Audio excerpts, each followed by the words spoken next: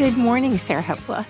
Good morning, Nancy Rommelman. How's your cultural civil war going? My cultural, wow, New York is really, they're just marching up and down the streets, essentially. There's just vans, news vans with people, media people with media in air quotes, making demands.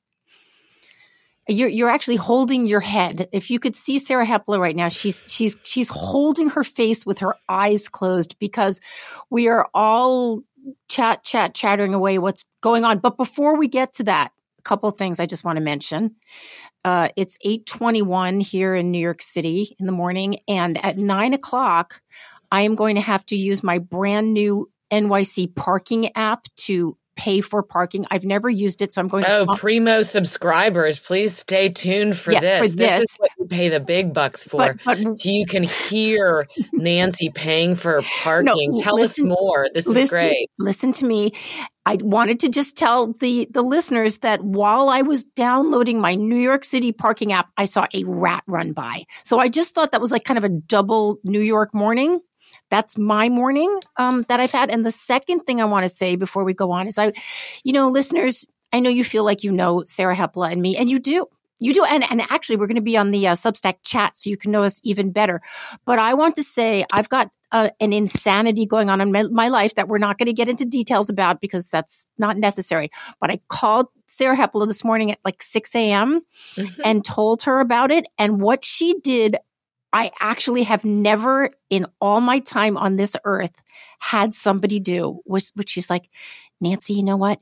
You're doing a really good job. And the options that you have, you've chosen the best ones. And I was like, your mother is a therapist and I can tell. And she's like, yeah, that's exactly how my mother always talks to me. But I just wanted to say, Sarah, I've never experienced it.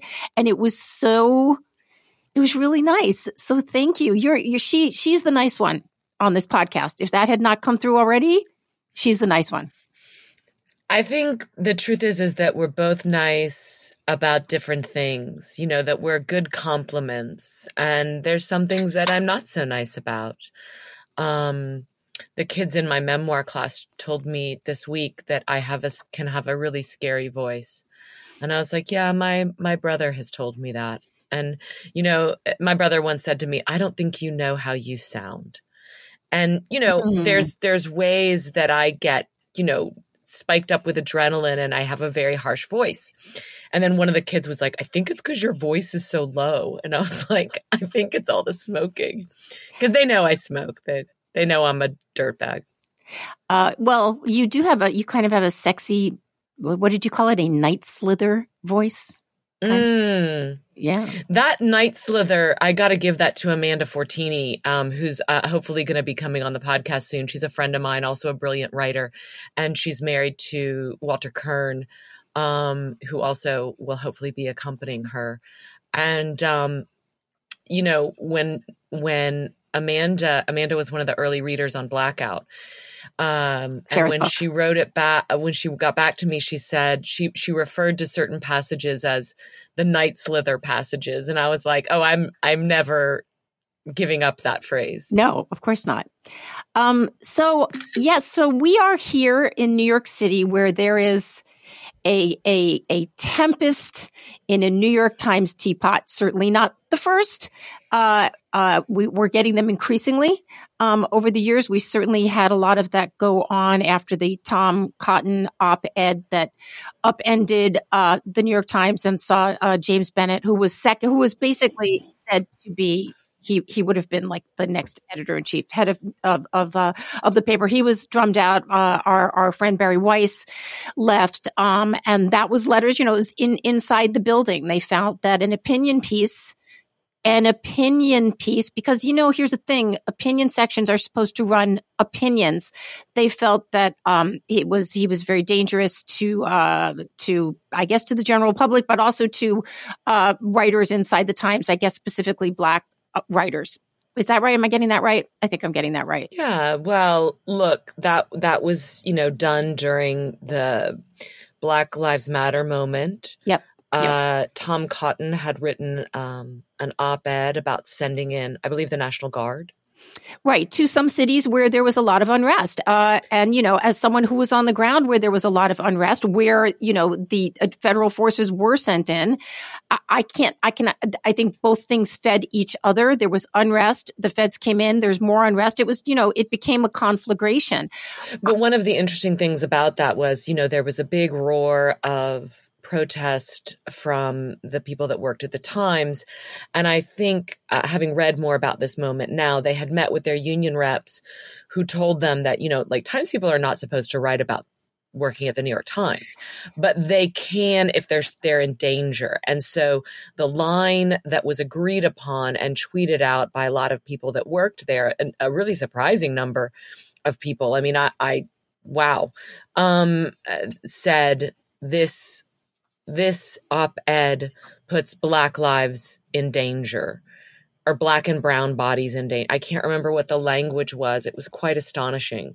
It was quite astonishing to see that. And then, of course, this is also the saga that leads to a editorial meeting wherein Barry Weiss is tweeting about the generational divide at the New York Times. And this ends up as a conflagration on Slack, which is the internal chat service at many publications, about how they can, when is this bitch going to leave the paper? And there's hatchet emojis, and there's, it's a lot of really nasty stuff. And Barry Weiss does end up leaving and writes a bit of a barn burner of an exit note. Wow. So I am, as people know here, I'm friends with Barry, and I wrote a piece, I think in 2021 for the Dispatch about Donald McNeil and his exit, because that was also started inside the paper. That was another sort of like manifesto letter sent by, I think 170 people inside the paper saying, his reporting was dangerous. And also the fact that he'd like repeated the N-word back to a student. It's a long story, and you probably know it. And I've written about it, and we'll put some links in here. But it's very important to point out that none of this happened in the actual paper. No. What do you mean by that? He didn't use the N-word in the paper. I mean, he used this on a student field trip with a student years before the moment in question. A couple years before, it had already been brought up the year before. The paper had said, it's probably not too smart, but okay, it's done. But then it got re-brought up a year later. So basically, it was like a double jeopardy thing, and he was ushered out. In any case, when I was speaking to a lot of people to report that piece, someone said to me, well, one of the reasons why Barry is not liked inside the paper is because she's very telegenic and she's very smart. And when, the news cameras come up to the building inside the Times and they want to talk to somebody, they want to talk to Barry.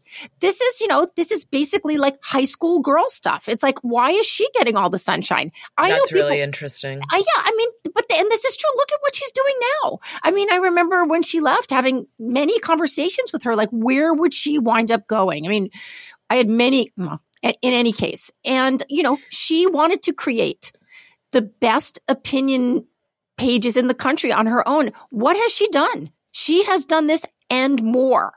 And, she's created what is now called the Free Press, which has put out some astonishingly impactful journalism, including a recent piece from a whistleblower, a woman that worked at a clinic for transitioning teens. And, it's really quite an astonishing piece. And I think it's very interesting that that piece had huge impact, much bigger impact than the stories that are being protested in the New York Times.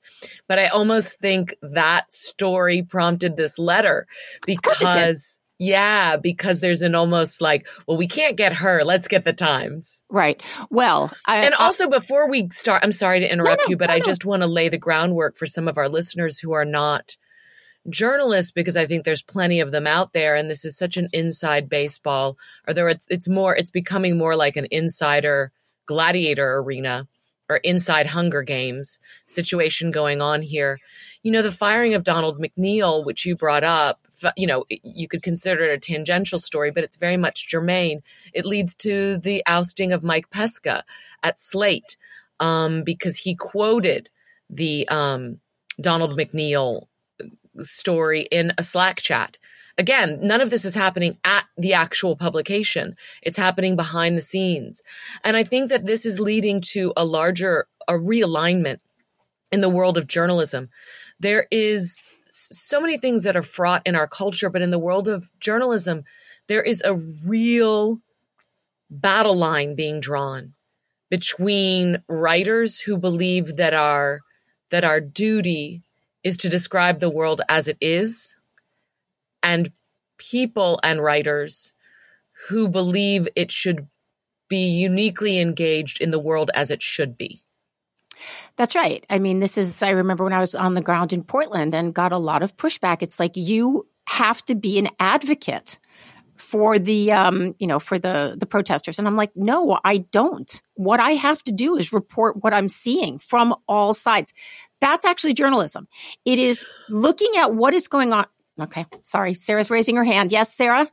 I was going to wait until you were done. I didn't want to interrupt you. I just was flagging that I wanted to say, as I pointed out before, like whenever you say that is journalism, it sort of rings an alarm bell for me, because the truth is that journalism is what we make of it. And it is what the culture decides. It's really not our decision. We have to understand we are in changing times. And every time we say, this is what this is, so for now. And it's what it has been. There's not an eternal truth about journalism. Journalism may be changing. We are in a moment where advocacy and an old school liberal way of doing business are at odds with each other. And there is a battle over who reigns supreme. Sorry to be so militaristic, but no, sorry.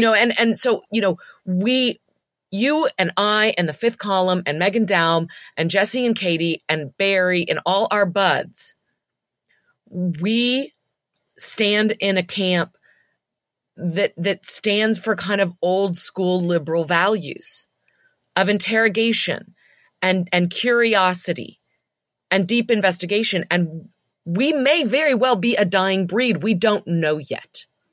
Okay, so I think you are correct. When I say that is journalism, it is, I guess, what journalism in our estimation should be. And it's sort of like, it's a republic if you can keep it. Right? It's journalism Perfect. Is journalism if you can keep it. And the thing is that, God, I could almost get emotional about this. It's like, it's so starkly obvious to the people that you mentioned here, the Fifth Column guys who were here 2 days ago. We were talking about this because this letter that we're talking about that was written, this manifesto against the Times was written on Wednesday. And I was here with Michael and Matt. And it's just so shocking to us that you can get 100 people to sign this. Girl. Hold on. No, I know what you're going to say. Hold on a sec. Hold your But voice. It was 200. I think it was 200 when it. Oh, 200. Okay. That they are, okay. If you are a writer and a journalist, and I know, as you pointed out to me this morning, a lot of these people are not journalists. They're media people. They're novelists. And memoirists and bloggers and opinion. It people. Used to be the case, and it's still the case when you work for a place with credibility. I actually just had to spike a story today that I was writing for Reason because I did all my legwork. I did my interviews. I talked to these and that people. And then I found out that none of the facts that they were telling me were true, or a lot of them weren't. It's fine. But I caught it very quickly. It got done. You have to check. If someone says to you, what is the old line? It says if he tells you he loves his mother loves him, go check, right? So they write this letter that is absolutely untrue. They are framing it that saying that the New York Times is basically actively anti-trans in their coverage. It is being fueled or funded or informed by far-right groups, and that this is presenting, again, what did you say? It's putting people in danger. Okay, the articles they cite as so incredibly harmful have been so full of compassion and deeply researched, including one, I guess about 6 or 8 months ago by Emily Bazelon. But it presented a larger story than what these letter writers believe, which is there is one truth. And the truth is you must believe and protect trans people and never, ever question that there could possibly be some questions about medicalizing transition for young people. I think this is a legitimate question. We are doing to young people, teenagers, we are doing things to their bodies that have never been done in good faith in the history of man. Well, because the technology didn't exist. Right. Well, we know that people can savage people and cut them up, which someone would say to me, well, that's not what they're doing. They're just doing a double mastectomy on a 16-year-old. And that, we know how to do mastectomies. We've done them. We do these for people. It's like, okay, we know that. Is this the best way to be helping people that feel that they're trapped in the wrong body or they want their identity, confirmed? I had a very interesting conversation. I'm not going to let you talk because I know you're looking up nice factoid stuff. I have one biological child, but actually 3 children, people that call me mom. And one is a girl who I call you mom. Well, everybody calls me Nancy Mommelman because, I feed you when you come here. She was over yesterday. I love this woman so much. And she's very, very smart. She's a citizen of the world. She's a lesbian. She's just this. She understands the world in ways that I do not. And I really respect her. And we started talking about some of the trans issues. And it's like, absolutely 100% you need to support people and you need to confirm with people. But we both agreed. And I was kind of shocked about this. Like, maybe people that are still in transition and they're so young and doing things, maybe they should wait till they're 21. This is my opinion. She agreed with it because brains are changing. And, you maybe don't really know what you want. You thought you knew at 14, but maybe you didn't. Okay, I know I'm going to get a lot of pushback on that. That's fine. But what she said that so impressed me, she's like, Nancy, in order to support people and confirm their identity, it's about respecting them and is what is inside their head and their soul, not what's on their chest or between their legs.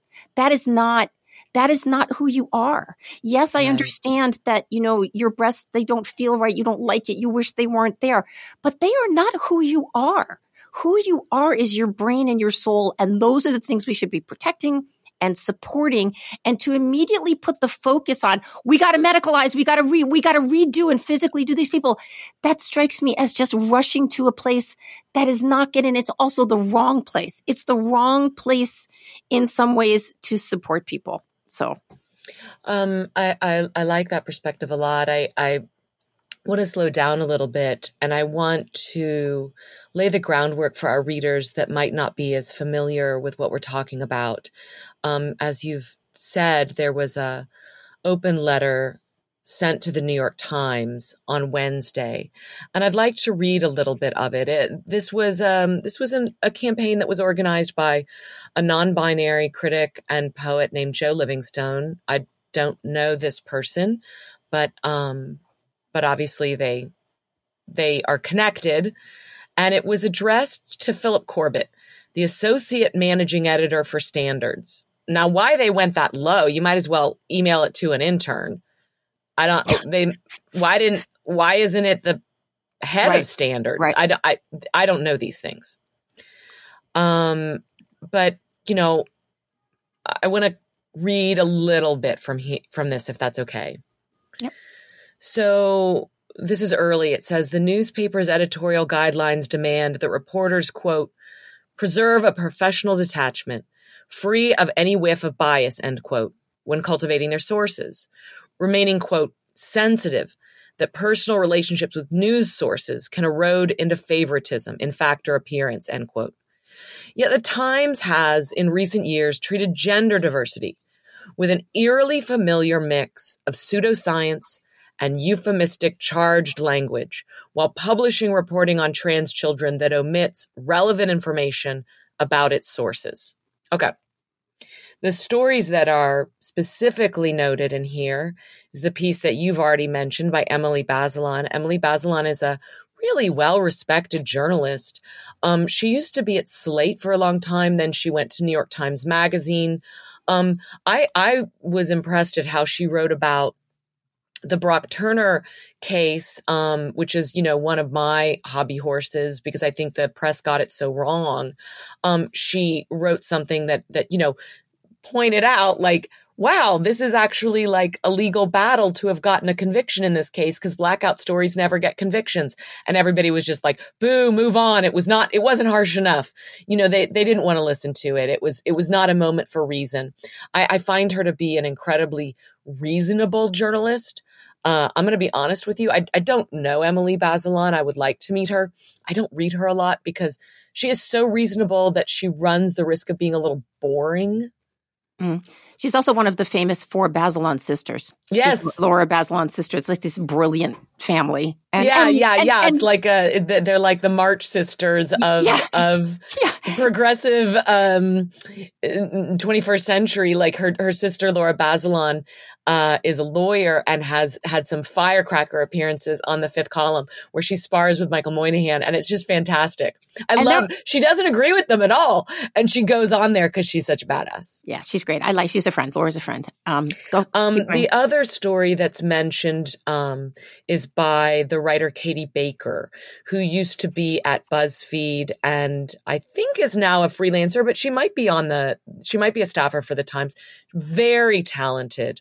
I got to know Katie, who is, by the way, responsible for, I think this is public record, getting the Chanel Miller victim statement in BuzzFeed, which then went super viral and got 16 million and remind page us views. What the Chanel Miller is? That's the Chanel Miller is Brock Turner. The once anonymous victim in the Stanford sexual assault case involving Brock Turner. Right. Yeah, it's totally public because Katie's byline is on that story. She does a little intro at the beginning. I met with her over that case. She wrote very interesting pieces about it as she got to know the case a little bit better. She's great. She's a good person.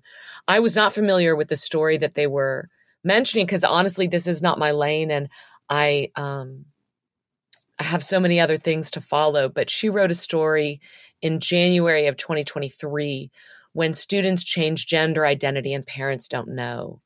And that's I know Katie and I know that she's very responsible. And I know that is an issue that is super important, fraught and important because it's happening to friends of mine that have kids and they have really strong opinions about that. So this is what the letter says about that story. Her recent feature misframed the battle over children's rights to safely transition. The piece fails to make clear that court cases brought by parents who want schools to out their trans children are part of a legal strategy pursued by anti-trans hate groups. These groups have identified trans people as, quote, an existential threat to society, end quote, and seek to replace the American public education system with Christian homeschooling. Key context Baker did not provide to Times readers. Now, like I said, I have not read this story, but I did listen to the Fifth Column's discussion of this, which I would suggest anybody interested in this topic also listen to. They were fantastic. But Moynihan is saying she did say that. Yep. She did say that. This is what I started out saying. If you are writing this letter, even if you're not, a journalist who has to fact check, your mother says she loves you, check it. You should actually not try to slice and dice and hash and everything just to make your point when it's actually not true. And if you think that this is actually strengthening your argument, it's actually showing you that you don't have faith in your argument. Because if you did have faith in your argument, number one, you wouldn't have to slice and dice that way. And number two, this letter would not exist because you would trust that listeners and readers could listen to a broad array of things and come to their own conclusions because everybody had interesting things to say.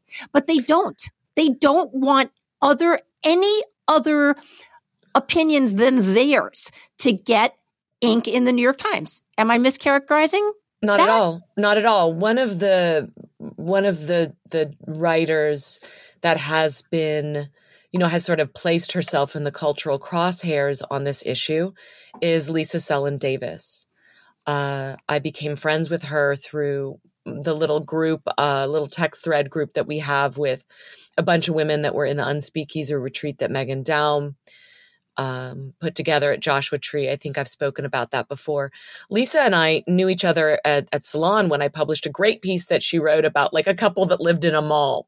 I mean, this was the kind of writer she was. She was, doing this really, it was a great piece. This I don't remember. They lived in the mall, like slept in the they lived in the mall for like 2 and years. It went super viral too because it was cool. I'll have to link it because I want to read it again. Yeah. She's a cool writer. She's a cool person. She lives in Brooklyn.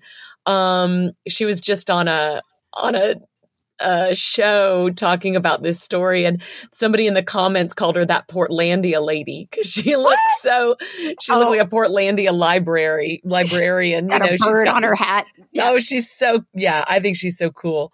But anyway, she wrote a story. There was a response to this, and she had a line that I wanna quote.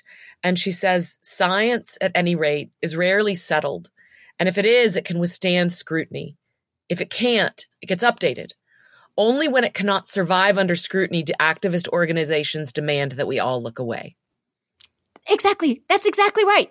That's exactly right. And now what they're saying is not only are they going to demand you look away, they are going to say the paper of record not even ever print anything but that what they feel is the approved party line on how trans children or children that believe they are trans should be treated. This is incredible. So on the day that this dropped, there was another letter, and it was from GLAAD, the activist group GLAAD. And this was some coordinated situation. Sure. And GLAAD was a sort of sister letter, but this one had demands. So the open letter to the New York Times from the writers and journalists just sort of was like, hey, this is a problem and we want you to address it. But the GLAAD letter specifically made demands. What is GLAAD an acronym for? Gay and lesbian and gay, lesbian, Alcoholics Anonymous. You were going to say it stands for, God, we don't even know. I'll look that up while I'm reading from this. Okay. Yep. So one of the demands is that the New York Times hire at least 2 trans people on the opinion side and at least 2 trans people on the news side within 3 months. And I was like, I read this and I was like, or else what? You know what? I wrote them a letter saying, I demand that they provide me with vanilla ice cream every Tuesday night at 7. Yeah. Okay. So it's the Gay and Lesbian Alliance Against Defamation. That's GLAAD. Okay. So, like, I'm so confused. What's going to happen? And, I read this, I was telling this to my friend, one of my best friends is a fucking badass lawyer that's always been sort of, involved in progressive causes. I mean, everyone in my life mostly, has been that way. And she was like, that is the worst DEI box checking, dehumanizing stuff, like to say that it's just all we care about is trans. And it's like, the whole point of these advocacy organizations was to see people not for the box they check. I understand this is like a colorblind theory that is now going the way of the dodo bird. At least that seems to be the feeling. But, I agree with her. Like, I'm not comfortable saying, what I want from your paper is to hire 2 people of this persuasion. The same way I didn't love when Joe Biden was like, that's right. It will be a woman of color. It will be a woman of color. Now, I happen to think the woman he chose was great. And I like Ketanji Brown Jackson. Isn't that her name? Yeah. Oh, the Supreme Court Justice? Yeah. I thought you meant Kamala Harris. I was like, really? Yeah. A little off the mark there. Just a little aside. So I guess it was when Biden was pledging to get a woman over something. The Fifth Column guys got a letter one time, and it said that he ran some sort of like employment agency, and they got a letter from someone saying it was like for an engineering job. But the only thing that was important the main thing that they needed from the applicants that would be sent was a woman of color. Like it said nothing else, not like qualifications, like anything else. That was their only, the only things they had to fill. And the letter writer was asking the fifth guy's like, what should I do here? Like, what do I do? And Camille's like, why don't you just like find someone that works at, I don't know, like Baskin Robbins, just a Hispanic girl or a black girl or whatever, and just send them. That's what you wanted. Absolutely. That's what you said. You didn't say anything else. So the GLAAD is now saying, it doesn't matter what these qualifications of these people are. That's all you need to do that.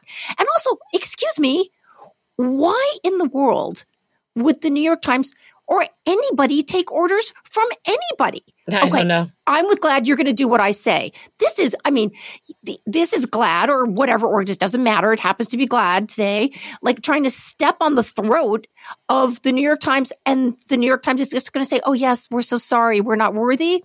May I read the response that the Times? Oh, wait, before we do that, can I just, I don't want to get to the response yet because I want to lay out some of the stuff on this GLAAD letter before we get to the response. So some of the high profile signees on the GLAAD letter include Margaret Cho and Judd Apatow, who I just think there's like a whole other episode to be done on what has happened here.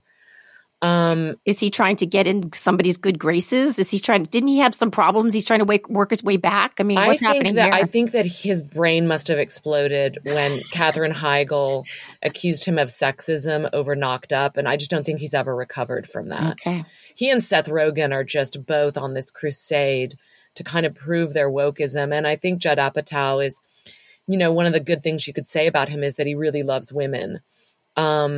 And I think that's reflected in his work and the female characters. And I think the idea, it's got to be triggering something about his mom and something's happening there.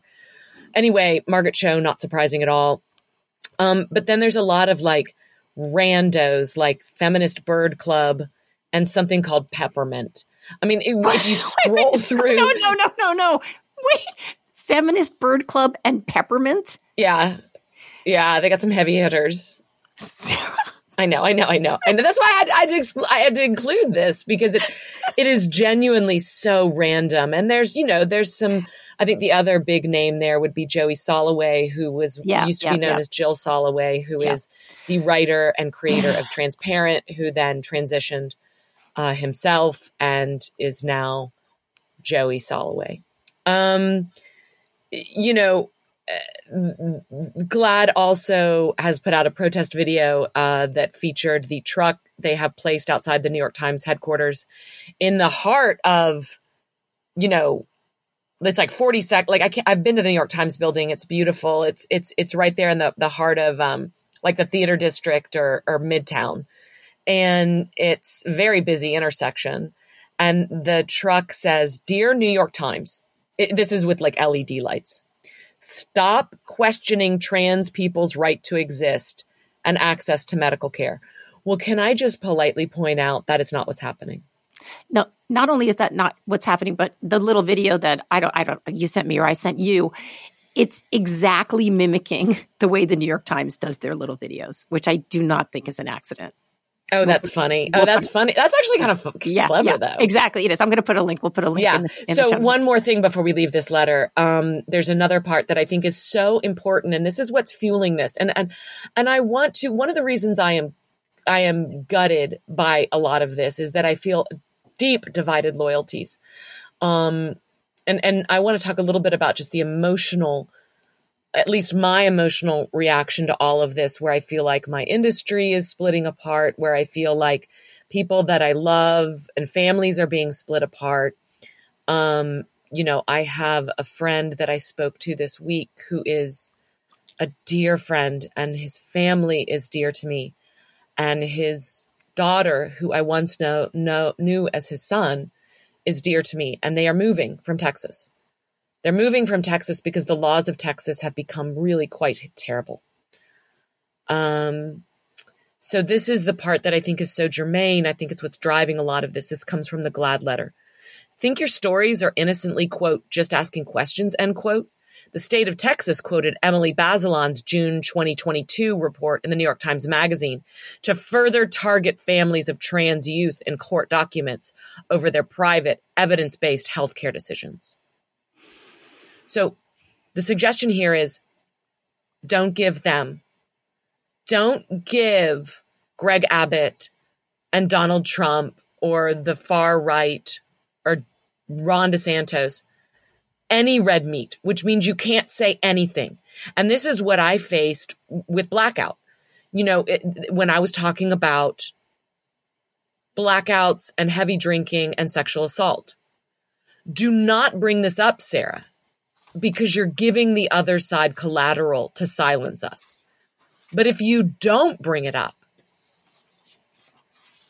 first of all, you're lying.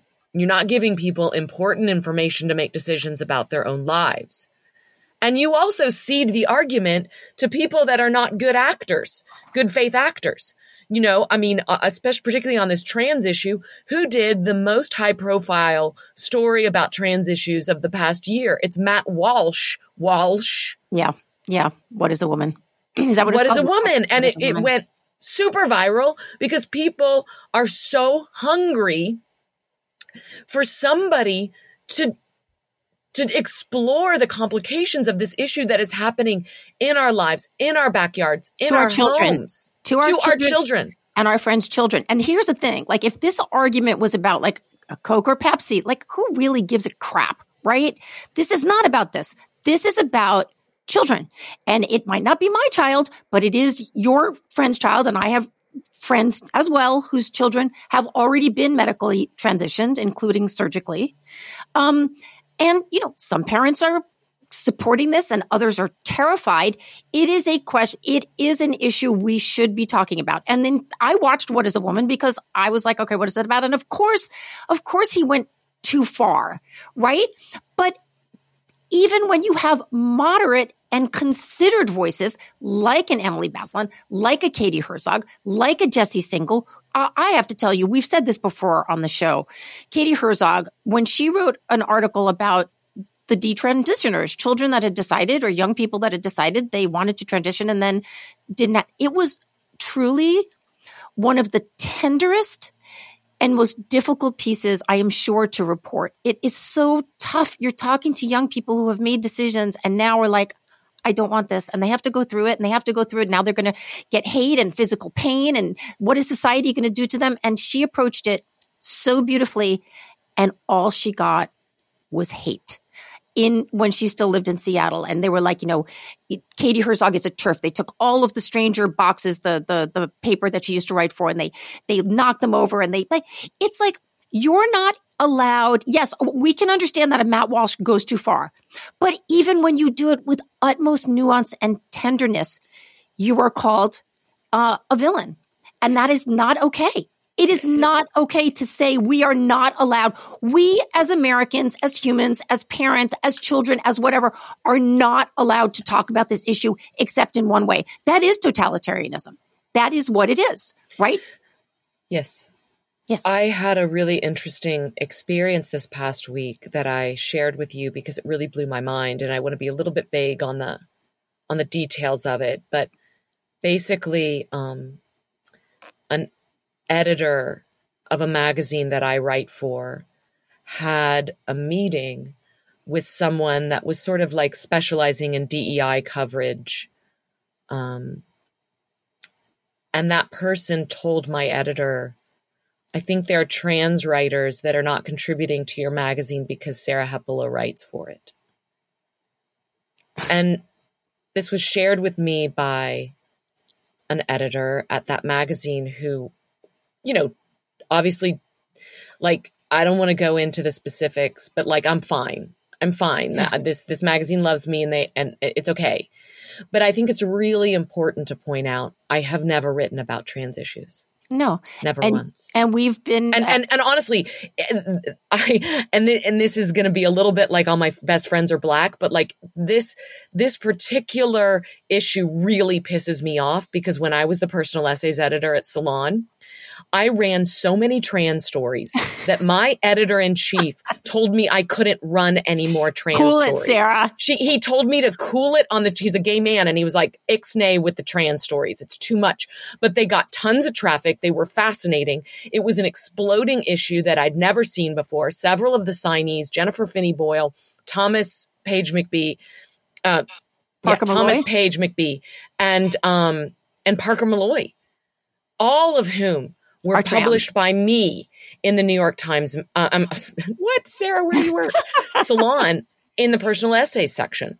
Parker Malloy is someone who then, is a very well-known trans activist and trans woman on Twitter, turned around and attacked me over the Atlantic piece, which was really stunning to me because the Atlantic piece does not talk about trans issues. What it does is use a phrase, biological differences, that was deemed to be a dog whistle. As my dear trans friend said, you used a dog whistle you didn't know you were using. Like I was talking about men and women, but just the very fact of talking about two camps, men and women, is anathema. And I was dragged over that. And there was a lot of stuff that I deserved. You want to stand toe to toe with me on the Stanford sexual assault case in Brock Turner. I get it. I understand. I sympathize. Let's talk. But you drag me over trans issues and I'm confused. And when when a writer who I gave their first major byline to turns around and interviews me for her newsletter and doesn't mention that I published her and proceeds to characterize my defense of saying, I have a lot of trans friends as, well, Hepala mentioned she, quote, has trans friends, like it's some sort of human shield I was trying to hide behind. This really gets under my skin.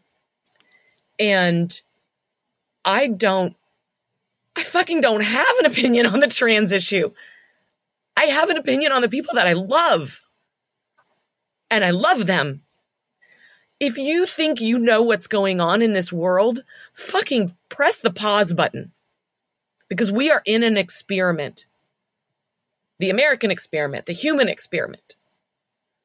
We don't know where this is going. We don't know what the right side of history is because history hasn't happened yet. And all this just jumping onto the crusade to be on the right side of history. Hello, Smoke 'em if you've got 'em listeners. If you are hearing this, that means you have just listened to the free portion of our, biweekly episodes with Sarah Hepala. Sarah Hepala, who's just so busy right now, she could not record this little interim moment for you. We're happy to have you here as a free subscriber. If you'd like the entire episodes, please go over to smokeempodcast.substack.com and sign up and subscribe. Then you will get the full episodes every week, plus some special things we drop for you on the weekends and our first Sunday Zooms. Again, to get the full fig, that is smokeempodcast.substack.com. Thanks.